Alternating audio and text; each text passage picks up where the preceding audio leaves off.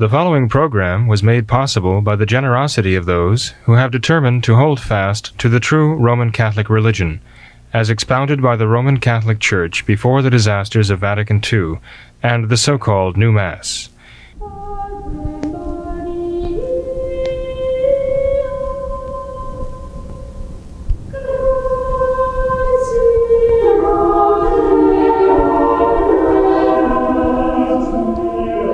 Hello and welcome to What Catholics Believe.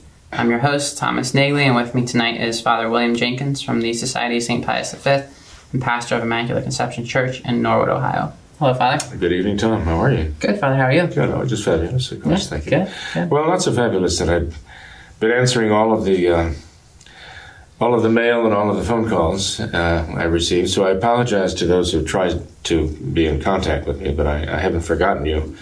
Just please be patient. Okay, I will answer you even if I have to answer you from purgatory. I'm not quite serious about that, because that would take some special permission. But I do intend to get back to our patient people who are trying to reach me. So. I think we could apply that to all of the emails that are sitting in our inbox as well. I know we have. I guess that's the other side of it. Yeah, right? quite the backlog there. But we're working through them slowly but surely. And Father, I thought we get the message here is thanks to everyone for their patience. Right? Yeah, definitely. I thought we could start tonight though. We're entering the Lenten season now, and it seemed appropriate to talk about the Stations of the Cross. And we had one viewer who emailed and wanted to know if you could kind of compare and contrast the traditional practice of the Stations of the Cross with the changes that came in after the Second Vatican Council, and how some of the modernist popes added some of their own stations and changed them a little bit. So could you compare and contrast the traditional Stations of the Cross with the new modernist version? Sure, Tom. Well, you're pointing out that modernism is all about change. As Francis put it, change is the tradition of the Church, indicating there's nothing is stable, everything changes. Change is the one thing that is continuous and stable with regard to the Church practices. They're constantly changing, evolving. Okay, this is a kind of one dogma of modernism, you know. So they have changed the Mass. Nothing is sacred to them, really. They changed the Rosary. They changed all the numbers of Catholic practices. One of them is the Stations of the Cross. They couldn't let that stand without them making some sort of modernist statement or improvement, as they like to consider it. Now, if you look at the history of the stations, you find that the stations began in their original form with the pilgrimages to the Holy Sepulchre. The Catholic pilgrims would go to the Holy Land, even for the centuries when it was under Muslim control. They would travel to the Holy Land on pilgrimage, and they would go to Jerusalem, and they would follow the way of the cross, In the Roman Forum of old, under the Roman emperors, there was the so-called Via Sacra, in which the conquering generals would return with their troops, but also with their captives and with the loot. And there in the Roman Forum, they would be praised by the crowds, the adoring crowds, and crowned by the emperors because of their military victories. Well, the Via Sacra, or the sacred way, actually for us, is not the way through the Roman Forum due to a military victory. The Via Sacra is in Jerusalem, and it is the way that our Lord followed with his cross on the way to conquer the powers of hell and to rescue the captives from the power of Satan. Very different holy way or sacred way, the Via Sacra. So the pilgrims to Jerusalem had the sense that they were following the true sacred way, the Via Sacra trodden by our Lord with the cross, not drawing the blood of others in some bloodthirsty battle, but shedding his own blood for the redemption of mankind. And they found it to be a great honor and privilege that God would permit them to actually come to that area, that very spot on the face of the earth, and follow in the footsteps of our Lord. And of course, they would follow all the way to Calvary. They would then go on to the Holy Sepulchre, which was the great site of the resurrection of our Lord, and that would consummate their pilgrimage at the Holy Sepulchre. So,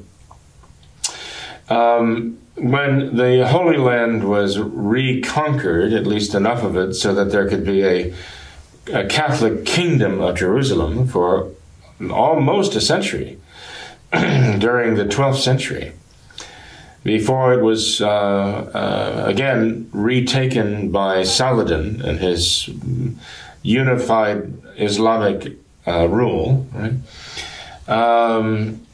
You had the Franciscans who came to Jerusalem during that time, and they tended the Holy Way, the way of the cross. And pilgrims who came there found themselves taken care of by the Franciscans, and the holy places were being administered by the Franciscans and so on. And so the Franciscans became very much associated with the way of the cross. And so we shouldn't be surprised to find that we often pray prayers for the way of the cross given by St. Francis of Assisi himself. You know? And we find that they also began to erect model stations of the cross in Europe, far from the Holy Land, far from Jerusalem, for people to follow. And the popes would grant indulgences for those who couldn't make the pilgrimage to Jerusalem. They could spiritually follow the way of the cross, even in certain locales, wherever the way of the cross had been symbolically erected, often, as I say, under the aegis of the Franciscan order. And finally, it got to the point that this was so important to the Catholic people and so beneficial to the souls of real Christians that it was allowed to erect these, as it were, this via sacra, this way of the cross, in churches of Christendom, so that the people could gain the indulgences of making the way of the cross right in their own parish churches. And there were 14 stations of the cross, beginning with Jesus is condemned to death and ending with the burial of our Lord in the Holy Sepulchre. And the one thing that was required physically was not even a picture or a representation of the mystery of the station, the event of the station, but a wooden cross. The wooden cross is embedded in in the walls of the church, were the essential requirement to have the stations. And with them, often you'd find the number of the station and the title of the station, but you wouldn't necessarily always have a picture that you could look at, because people knew what it represented. And they would follow then the way of the cross and follow the prayers that were approved by the church for making that way of the cross. The way of the cross was always considered a penitential exercise. Remember, pilgrims who went to Jerusalem were going there as a penitential exercise. They were going there not as tourists. They were performing a religious mission there in reparation for their sins, pleading for God's mercy for themselves and for their loved ones. Right? So they were all on a serious mission. In the old days, talking about 1,000 miles easily, maybe, depending on where they were in Europe, 2,000 miles or more, on foot. If those who are well-to-do might catch a mule, right? But it was a long way to go, and they could expect there to be hunger. They could expect to have calluses on their feet. Even the religious orders that were established to care for pilgrims along the way were known as the Hospitallers, and they gave hospice. They took care of the sick and the fallen and the injured on the way. And eventually they grew into the orders of the knights, who would not only nurse the sick to health, but also would fight for them and defend them and protect them. Even the Crusades. I mean, the Crusades began with the announcement of Pope Urban II in 1094 at Clermont in France, and it was preached by Saint Bernard of Clairvaux. But even we think of the Crusaders as being soldiers. And the Crusaders actually were first and foremost pilgrims. They had the cross, signifying that they were pilgrims, not that they were soldiers. They were pilgrims. And they were going to go, and if necessary, fight their way to the holy places, and fight their way through the kingdoms of the Seljuk Turks that had come from the steppes of Russia to dominate Arabia and Palestine, as we know now, and so on. And they're very warlike, these Seljuk Turks now. But the Crusaders considered themselves warriors, but even before that, they considered themselves pilgrims. They were going there for the sake of the indulgence. They were going there for the sake, as a religious exercise, actually.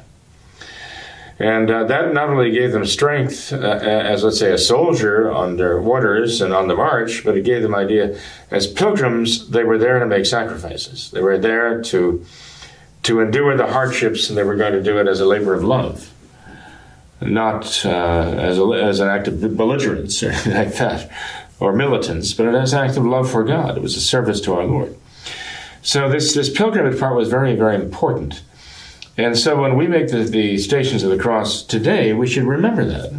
We should remember our ancestors in the faith who actually made that long, arduous pilgrimage to Jerusalem to walk in the steps of our Lord, and that we have the privilege here that the Church has given us through a tradition to, in a sense, follow their footsteps and following Christ's footsteps, even in our own parish churches. Stations of the Cross have to be officially erected by the bishop of the diocese, actually, is, as I understand, ordinarily the one who has to, enable them to be officially erected, traditionally. Okay. Now, in the old churches, as they've been defiled by the Novus Ordo and so on, one. Have they destroyed that? I'd like to think not, right? But I'll tell you, they have not only brought in part of the Novus Ordo, the new Mass, they've also brought in the new stations. And this is what you were alluding to at the beginning, that they added a 15th station. And the 15th station is the resurrection.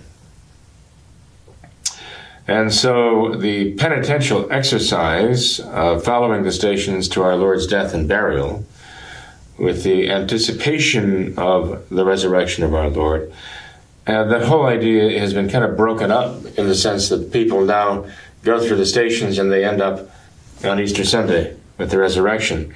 The whole idea of leaving the 14th station with the body of our Lord buried there in the sepulchre has been lost. Does this actually fit the pattern of the Novus Ordo? Yes, it does. I mean, look at the so-called crucifixes they have. If they have a recognizable corpus or body of our Lord, it's almost like he's detached from the cross. He's floating apart from the cross. He's not affixed to the cross. He's not suffering. He's not dying there. Our Lord's death on the cross is not pictured there. It is the resurrection, right? And it is a theme of the Novus Ordo because they consider that modern man really wants to leave behind that whole idea of suffering and sacrifice and move on and just focus on the triumphal resurrection of Christ. Protestantism long ago took Christ off the cross, and just you'd have the bare cross with a cloth hanging there signifying the resurrection. That's where modernism wants to go. That's where it went with the Protestant Revolution of the 1500s. And that's where the modernists want to take the Catholic Church today. And by and large, they have taken many of the Catholic people, the vast majority of them, off in that direction. And yet there are many of those people who still, they still at least feel uncomfortable because they know there's something wrong. Even in their modernist churches, as try as they might to convince themselves that everything is okay, they know deep down, because many of these people still have the faith. They still have the traditional faith. And they know deep down there's something wrong here, but they can't put their finger on it. So we really have to pray for them. In any case, the Novus Ordo has changed the Stations of the Cross. I'm sure they've changed the prayers too. I haven't seen a Novus Ordo Station of the Cross, but I'm sure, I doubt the Novus Ordo are following the prayers of St. Ignatius, St. Alphonsus Liguori, St. Francis of Assisi. They've got some newfangled, modernized prayers with modernized language to follow the Stations of the Cross that probably very much to do with global warming, climate change, ecology recycling, and who knows what else. Politically correct, right?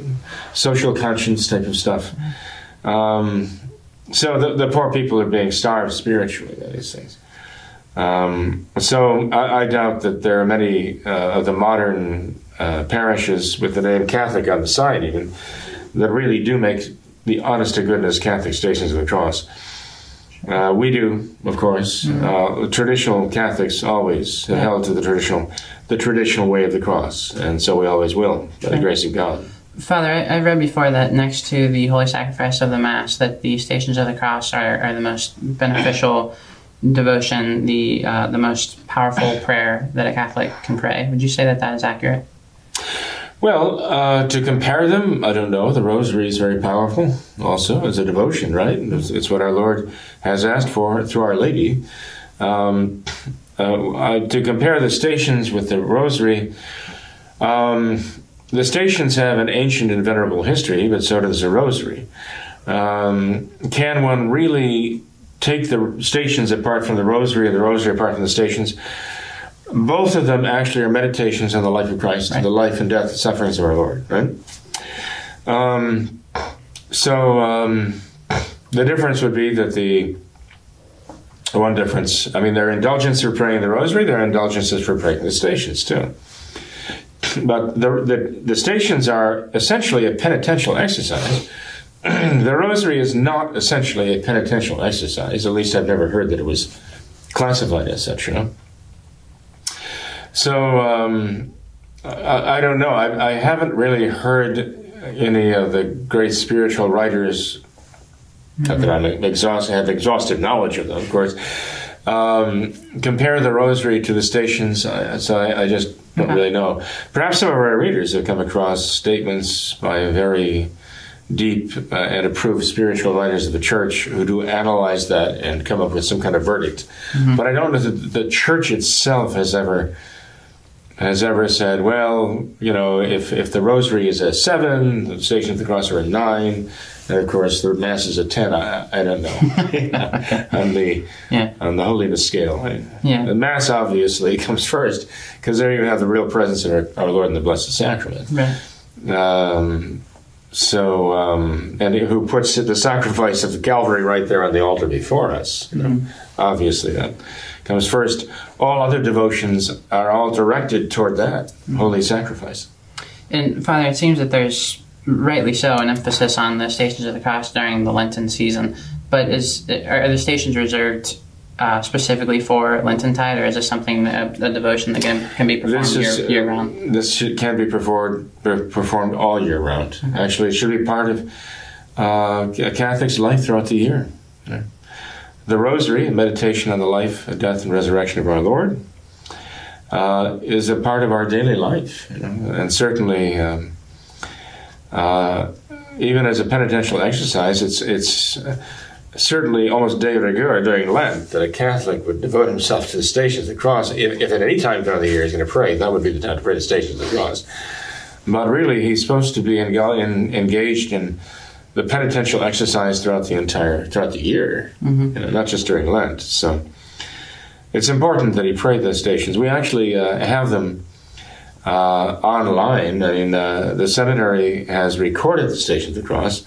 I also have recorded the Stations of the Cross, as you know, and I don't know if we have them here on What Catholics Believe. I believe we do, actually. We do, good. So it can be access to the What Catholics Believe website, and I'm glad to hear that. So even at home, those who are our listeners could actually follow the Stations of the Cross daily with us, and invite them to do so. Yeah, and talking about praying it year round, and not just only during the Lenten season.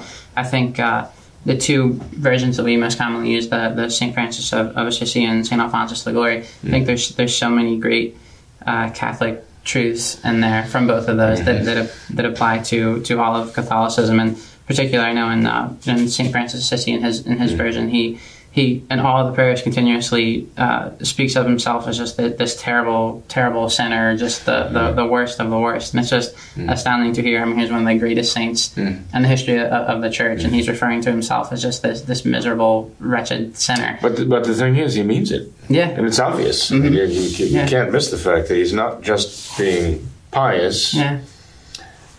He's quite sincere about it, and wants to be thought of that way. I've read before that some have said that Saint Francis of Assisi actually inherited the throne in heaven that was intended for Lucifer, and Lucifer lost this throne by his pride, but Saint Francis through his humility rose to that throne. But also in the other version, Saint Alphonsus Liguori, I love how.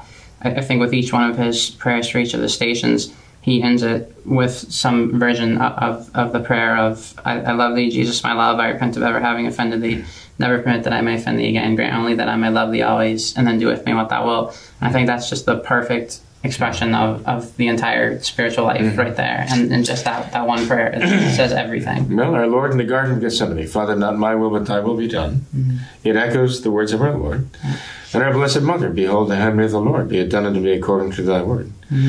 So that St. Francis echoes, St. Alphonsus Liguori echoes that thought in the stations. And so you can see they're very powerful, spiritually powerful, not only in terms of the indulgences that are recorded by them, but the graces that come through them and the thoughts expressed in them.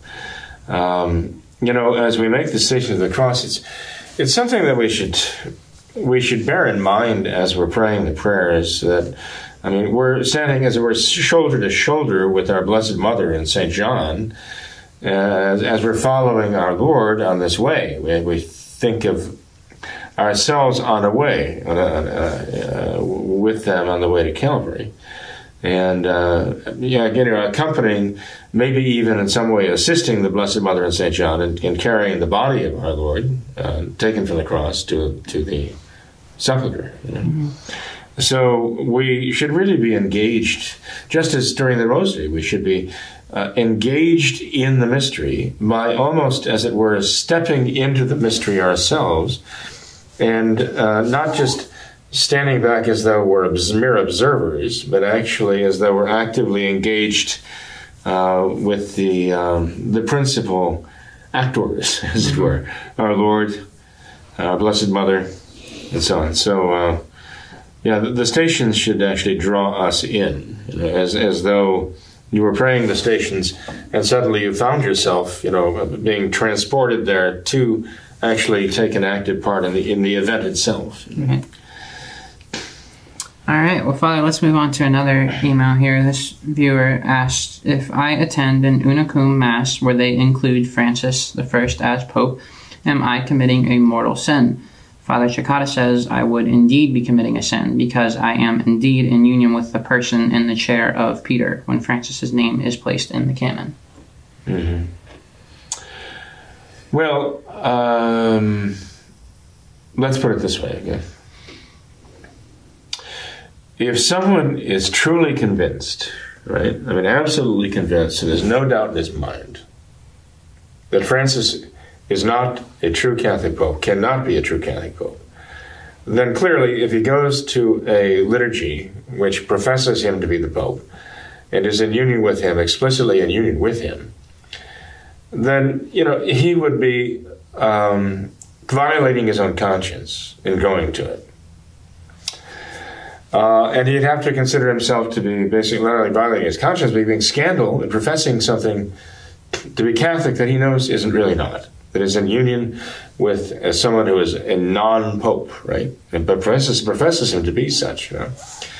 So, I mean, the schism is not just a matter of denying, let's say, the recognition of the authority or refusing to accept the authority of a known and accepted pope who was really, truly the vicar of Christ on earth. But schism would also be following someone who's not truly the pope and ascribing that authority to someone who doesn't have it and doesn't hold it. Now, knowingly so, you know. We have to remember that during the Great Western Schism, because of the confusion, when you had only one true pope, I mean, you can only have one true pope. There are times you have no pope. I mean, there have been 267 times. There has been not a pope. A pope has died, and a day or a week or a month or a year or even almost 3 years can pass before another pope is elected. During that time, the church carries on. She's still every bit as much the church as she was when there was a reigning pope, even a saint. It doesn't change the nature of the church or the value of the church itself, you know, the power of the church itself. So during this time, there was a true pope, and he was in Rome, okay, and he had successors. We're talking about the 1300s. But there was a false pope in Avignon, France, and then there became another false pope in Pisa, and there were people who were so confused, they were following these different false popes. But they had reason to believe that the Pope in Avignon was the real Pope, and others had reason to believe that the one in Pisa might be the true Pope. They had reasons that they could allege and arguments in their favor. We now know, by the grace of God, because this was resolved in God's own way, by God's own grace, so that we know that everything all these people came back together again with Martin V, okay, in the early 1400s, who was a great pope, actually, and everyone recognized that. He was just the man at the right time, raised by God to do exactly that. And we need not Martin V right now, but anyway, or even better. But in any case, but because these people were really confused and because they had some kind of rational explanation, and they thought that they were following the person whom they really believed was a true pope, as far as they could tell, the best information they had or thought they had, the church never regarded them as schismatics. There was no formal rejection of one they knew to be the true pope, no formal acceptance or homage given to someone they knew to be a false pope. Okay? The case we're mentioning here, though, is of a writer who says, it sounds to me as though he's saying, I don't believe that Francis is the Pope, I'm convinced he's not. So can I just go, let's say, even assuming that those who say this, who invoke him, are of good will and they mean well, I'm not so sure that one would necessarily, commit a mortal sin, I believe so.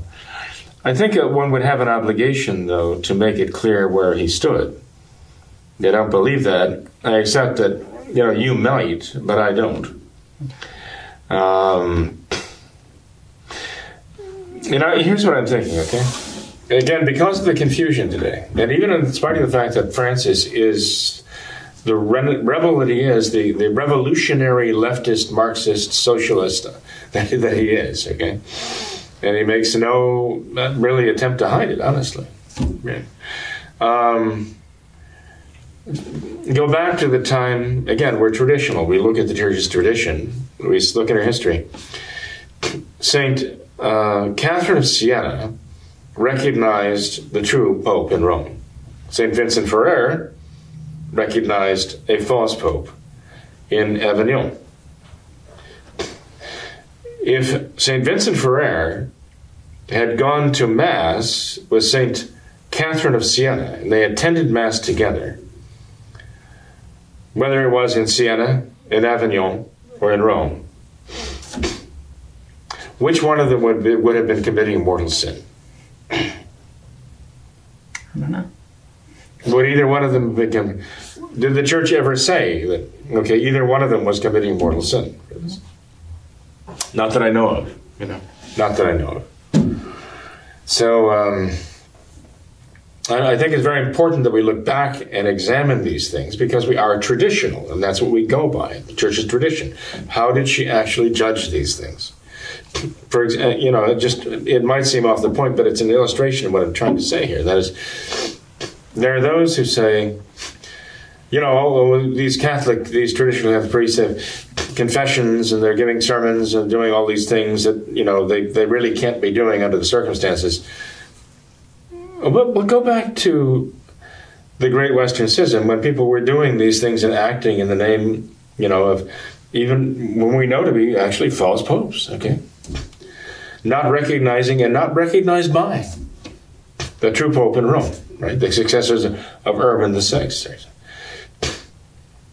After this all came together again by the divine providence, did Martin V say, okay, all of those marriages that were done by all of those priests, under all of those bishops who followed these wrong popes, all of these marriages are null and void. All of those confessions are null and void. Is that what he said? There's no record of anything sounding like that. Did he depose them all? I mean, because of the confusion. They just didn't know. So, for those people who want to pontificate and say, the traditionalists, because they're having these marriages, because they're doing this, they're all null and void. Well, as far as I'm concerned, they can express all the opinion they want, but that's all it is. It doesn't amount to any more than that. And often it's just a matter of prejudice on their part. Mm. But in fact, if you go back then, you find the church didn't nullify all those marriages that were performed in the midst of this confusion. Didn't say all those confessions were invalid because they didn't have faculties for true clergy recognized by a true pope. It's because of the confusion of the times. Now, modernism has brought about a confusion which is much more significant than the confusion back then. Mm-hmm. The modernists are not only the world champion masters of confusion, they are like emissaries of hell in terms of the diabolical disorientation that Our Lady predicted at Fatima. Yep. So I think we have to be kind of careful about this kind of thing. And when this man asks, would I be committing a mortal sin if I went? And I would say to him, look, if you realize, and I want to ask him a few questions, I guess, to find out where he's coming from on this. But if in going to this Una Cum Mass, he was going to a liturgy that was actually part of Francis's Novus Ordo Church, and it was like the Novus Ordo flavor of modernism, okay? Just window dressing for modernism to keep people like him, in the showcase. I would say he's certainly giving scandal. He's misleading people. He's and that would be sinful for him to knowingly and willingly do that, okay? But I would say if he recognizes that there is a doubt about this, and so far as much as he's convinced that Francis is not the Pope, he cannot dogmatically state that because he's not the Pope, and he doesn't have the power to make a dogma, okay, demanding that everybody agree with him, mm-hmm. and excommunicate everybody who doesn't agree. He doesn't have that power. He doesn't have the right. He doesn't have the authority. As I've said before, I am logically convinced that Francis is not the Pope because I'm logically convinced he doesn't have the faith. I'm convinced he doesn't even believe in the papacy to begin with. So he couldn't possibly have knowingly and formally accepted the office of the papacy. He doesn't even believe in it, as Catholics have it. Okay. But as convinced as I might be that Francis is not the Pope, and even can't be, I know I'm not the Pope. I'm not the Pope. None of that will make me the Pope. I do not have the prerogatives of the Pope. I don't have the authority of the Pope. I can't make dogmatic pronouncements, okay? I can give what I think are logical conclusions, theological conclusions, but I can't make dogmas out of them. Sorry, I can't. And neither can they, anybody else, see? And so what I'm coming down to, I think we have to be very careful. If this man, I would tell him he shouldn't go, okay? I would tell him he shouldn't go, and I would give him all the reasons why he shouldn't go. I just think it's really pushing the envelope to say, if you go, you're committing a mortal sin. Mm-hmm. I'm not quite ready to say that yet myself. I don't know that I could in good conscience tell him that. Okay. Fair enough. At least not just because they used Francis's name. Mm-hmm. There might well be other things going on that make it necessary. Well, Father, I thought this next question was rather interesting here. This viewer says, Our Lady of Fatima promised Sister Lucy salvation, and she stayed in the Novus Ordo until her death in 2005. So does the life of Sister Lucy charter a path to salvation within the Novus Ordo? No. Okay. Why not? Oh, there's more. Well, that's apart from the idea of whether even is Sister Lucy, okay? Yeah. Because there's actually a significant school of thought that the one who was basically brought out by the John Paul II and so on is not really Sister Lucy, not Lucia de Santos, but was another person who was basically masqueraded or paraded as her, to try to somehow lend legitimacy to the Novus Ordo, so she accepted it, so it must be okay with heaven, because it's okay with Sister Lucia, right? Now, as far-fetched as that might seem, it's certainly within the realm of possibility, knowing who the modernists are. Why would they not do that? We're familiar with the duplicitousness of modernists. The duplicity of modernists is unbounded, okay? We can't really put anything past them. If they would do this, if they would do what they did to the Mass, if they would do what they did to the whole church and with the revolution they've carried off there, if they would do what they did, therefore, to Christ himself, which is really what they've attacked here, they've attacked our Lord. What is this in comparison with all of that? I mean, this is like, it makes perfect sense. Yeah, they'd be foolish not to do that. They can get away with it. And they think they can get away with just about anything right now. So, there was a time when I would have immediately just scoffed at that whole idea and said, no, come on, that's really far-fetched. No, I'm not so sure. It's sort of like, hearing it, when someone tells you that an abortionist lied, and you think, well, that blatant lie, how could someone tell such a shameless, blatant lie? And then you remember, wait a minute, these people kill babies, and they're all in favor of it. They think it's wonderful. They applaud it. Killing babies. I think that so why not lie? Yeah. What's that? The perfect example of that is with I think with Bill Clinton and what happened with his perjury scandal, and how there was such a deal made of that. Having someone do this, and here you have someone who's staunchly pro-abortion and all these other things that are 10 times worse than this lie. For people like that, the bigger the lie, the better. Yeah. It's almost like a badge of honor, unfortunately. Yeah. I'm sorry to say. Yeah. So the same with the modernists. I mean, if they could pull that off, well, why not? It serves their purpose. Anything that serves their purpose is, as far as they're concerned, fair game.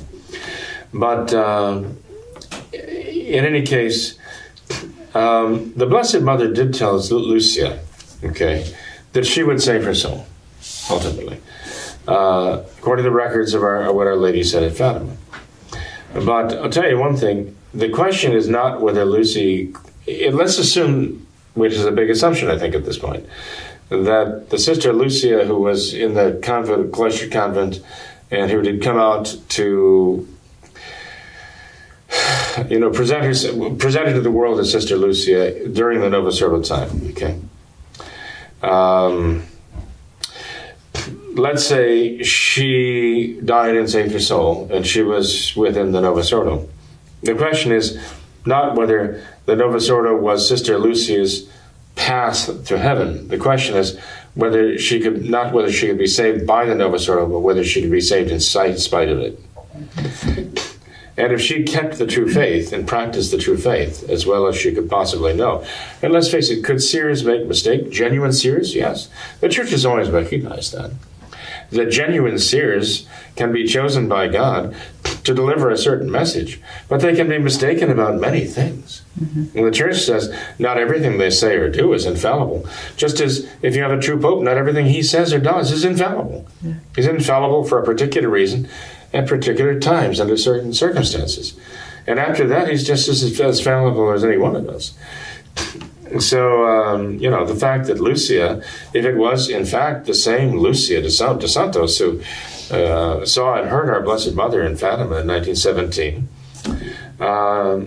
could be taken in by a Novus Ordo in a cloistered convent and, maybe not even change her habit and just carry on a certain way of life and go along, and especially if she's cloistered. Mm-hmm.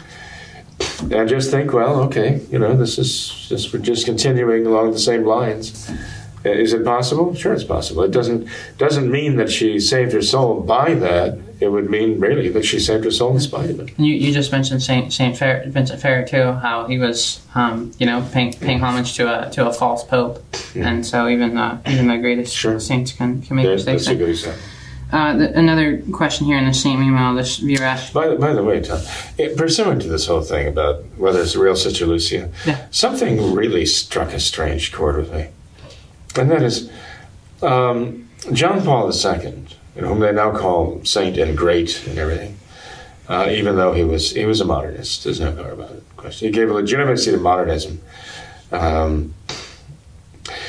He was just what the modernists needed at that time to sort of consolidate their power and their gains.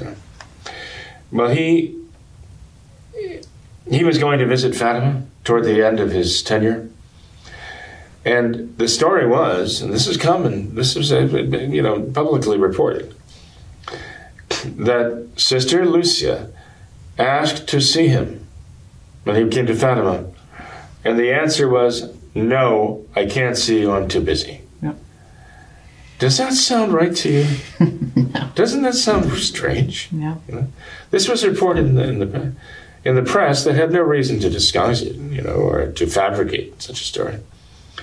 So, with the assumption that this is accurate, I'm sorry, but there are things that just don't add up in this whole Sister Lucia Fatima, John Paul II situation. Yeah. Go ahead. I'm sorry. No, I like how you mentioned if they make these changes to the mass and all of this. I mean, what is this? Creating an imposter, Lucy. What is that in comparison to changing the mass? But I think this is such a striking example of just a different way to see things, and it just makes you wonder. I mean, this is just absolutely demonic to do something like this. Like, that's just pure evil. Just almost defies the imagination. But and the sad part, there are people of goodwill who are caught up in it. Yeah. And they're lost. They don't know what to do with it. Yeah, it's very sad. Well, this in the same email, Father, I wanted to get to this question real quick. He asked, which catechism book do you prescribe to your parishioners?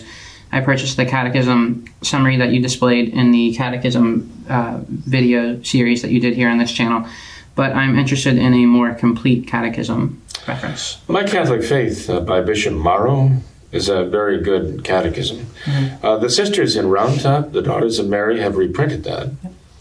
And it's actually available at a fairly good price. I think it's $25. It's a very substantial volume. And in paperback, that is. So I know that can be obtained from the St. Joseph's Novitiate of the Daughters of Mary, Mother of Our Savior in Round Top, New York. Okay. Isolated copies might be able to be found on other books sites, probably at great expense. If one really, really wanted to learn the Catholic faith, by going right back to the source of the other catechisms, one could go to the Catechism of the Council of Trent. and read through the Catechism of the Council of Trent. That would be I'd say the top level study for anyone who wanted to know the faith. Yeah. Well, Father, we've got a few minutes left, so if we could quickly go through this one last email we've had for a while now. This is from a viewer all the way in Australia who apparently is a teacher in the Novus Ordo education system there.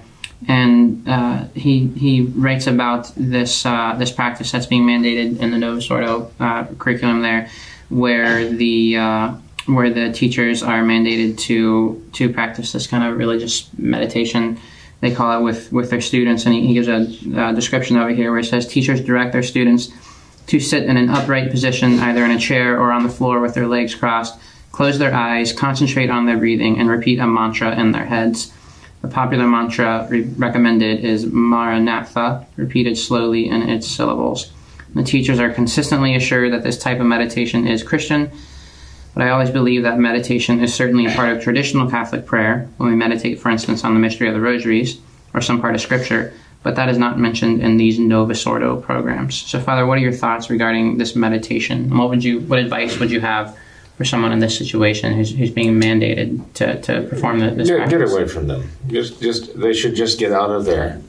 They should get away from all this whatever they're involved with there. They should just go away and not be involved in this. Yeah. I mean, sitting on the floor, sitting upright with your legs crossed and your eyes closed, concentrating on your breathing.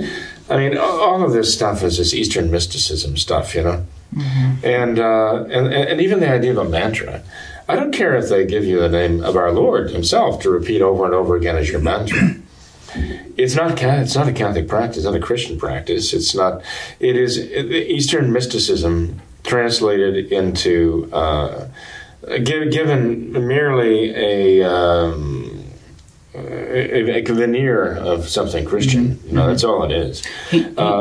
He says this in the email, Father, how this seems. He says that it has an unpleasant Eastern odor, like that of Buddhism. Oh, yeah. But he says that the Novus Ordo hierarchy there, they constantly assure them that this is a Christian practice. Well, that's what the Novus Ordo is going to do, of course, because, again, they misrepresent things. They lie. Often it's not really a matter of being mistaken. They're out and out deceiving people.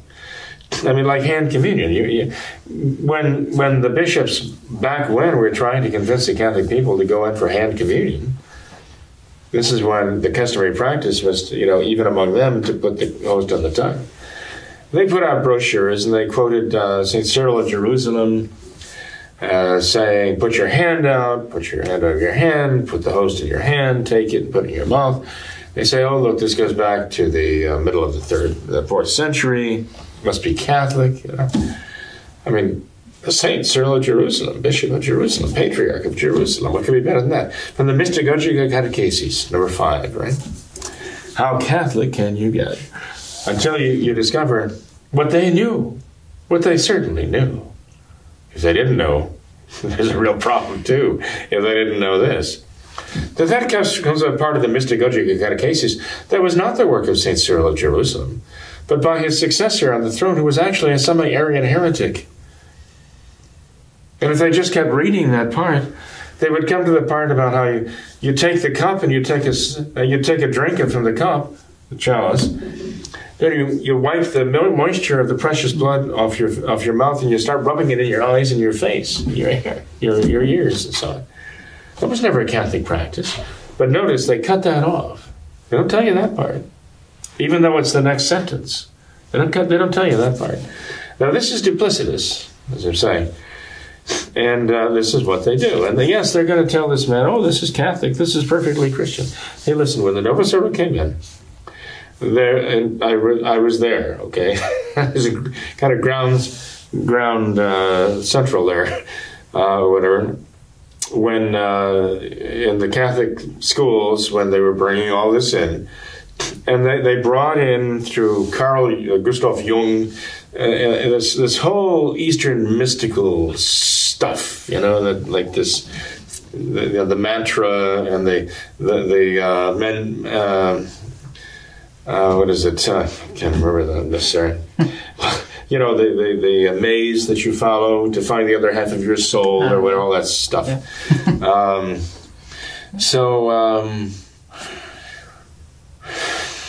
Look, Maranatha. Maranatha is a concluding word in the book of the Apocalypse. Okay, it is Aramaic. It can be translated. It depends on where you divide it into two words. It can mean either the Lord has come, which makes it like a statement of the creed, or it can mean come Lord, like an invocation to the Lord to come. And often it is used, Maranatha, they use it as a come Lord Jesus. That is what they're trying to say. But it can also be a statement of faith, the Lord has come. Either way, to use it as a mantra in some kind of Eastern Oriental mystical religious setting is not right. It's almost hypnotic. And that's what that's kind of a hallmark of the Oriental mystical religions, and even of the tribal religions in Africa, with the drugs, the mind-altering drugs, the furious beating of the drums. It's to create a kind of altered state of mind. Okay, and that is true of the Eastern mystical religions also in their meditations. Concentrate on the breathing, centering prayer. This is all part of that propaganda of Eastern mysticism, which is so inimical to the Catholic faith, because it focuses on the person. The person is focusing on what's going on inside, usually bodily. And they're focusing on what's happening here, and the person himself becomes the center of his own attention. He becomes the center of his focus. It's not a transcendent God, right, who created him. Now he's looking inward. Now he's centering everything upon his own existence and his own self-consciousness. And that is very dangerous stuff. That's what all this is about. All this stuff, all this. Well, I call it the Oriental mystical religions. They're all about that, focusing on oneself and one's own existence, as though that's the center of everything.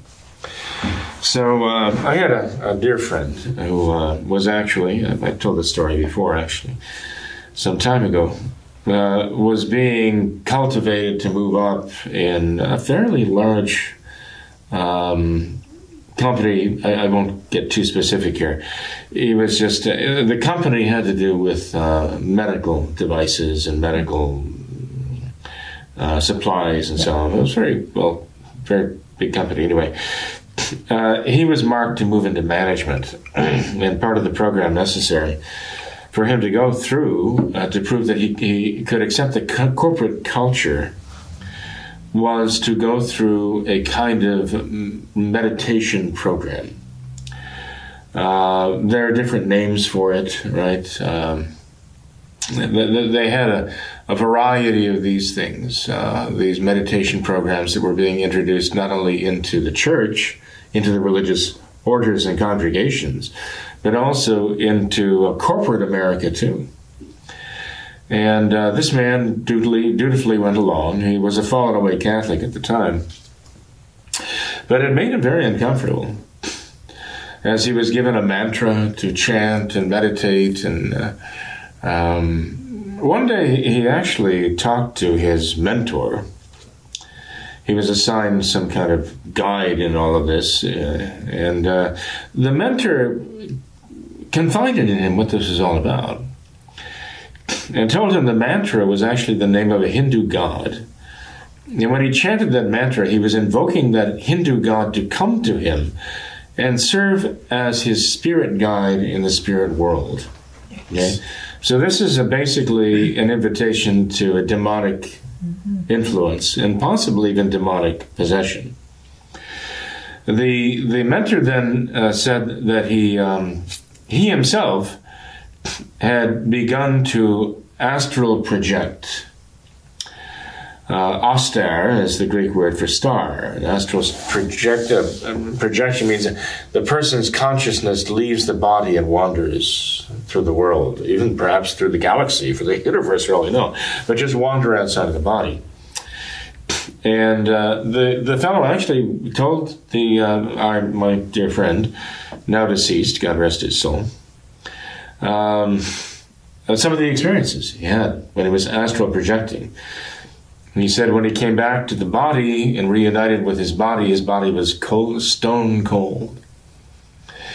And he said at this point he was afraid to leave again because he feared that the euphoria he experienced in his out-of-body experience and the coldness and the discomfort of the body when he came back to it would kind of make him not come back, that he would simply go away, never return. And he wasn't ready to do that. So anyway, with this information, my friend said, I'm out of here. I want nothing to. He was a fallen away Catholic, but he had at least enough common sense. But I think also his faith was still there, and he realized this is wrong. This is the occult. I can have nothing to do with this. And this might have been an impetus for him to begin his way back to faith, the true faith. He died very. He died as a traditional Catholic, a very serious traditional Catholic, by the grace of God. I'm glad he didn't go just evaporating off into the ionosphere or the whatever sphere. But all of this Oriental mystical religion, stuff, all these Oriental practices, they are basically centering on kind of a void. You go to the object of their meditation. It's not the object of the meditation of Catholics. We regard God as the supreme being who made all things.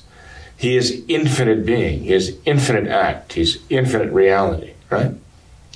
Infinite existence. What he is who is. As he said, Yahweh, I am who I am. And so when we meditate, we're meditating on absolute perfection and infinite being, whereas the Orientals meditate on nothingness. They want to clear their mind. Even when they center and they focus on themselves, still there's the sense of just sort of the nothing, this void. And they may find a certain peace in that. But it's the peace of the peace of nothingness, the exact opposite of the fullness of the mind and the heart, with the God who knows and loves infinitely. That's not the focus of these mystical religions of the East, but exactly the opposite is their focus and what they want to attain. Yeah. This total dissipation of being. That's diabolical. Definitely. And I'd say he should not allow himself, even if they gave him our Lord's own name to chant over and over again. That is not the way. That is not what praying is. Mm-hmm. He would be abusing the name of our Lord to pretend to pray that way. Yeah. With the name of Christ. So, I just recommend that he get away from them. Sure. Pray the rosary. There you go. Well, thank you, Father. I think we could let you go with that. I know you've got a busy schedule ahead of you with preparing for Ash Wednesday tomorrow and St. Valentine's Day as well. So happy St. Valentine's Day. Well, I wish you the same. I wish you a blessed Lent to all of our listeners too. Yep. Thanks for your time tonight, Father. I appreciate it. You're welcome. Thank you. No problem. Thanks to all of our viewers as well for watching this episode of What Catholics Believe. Until next time, we ask that you all remember the words of Our Lady of Fatima, to consecrate yourselves and your families to the Immaculate Heart of Mary, and to pray and do penance. Thank you, and God bless you.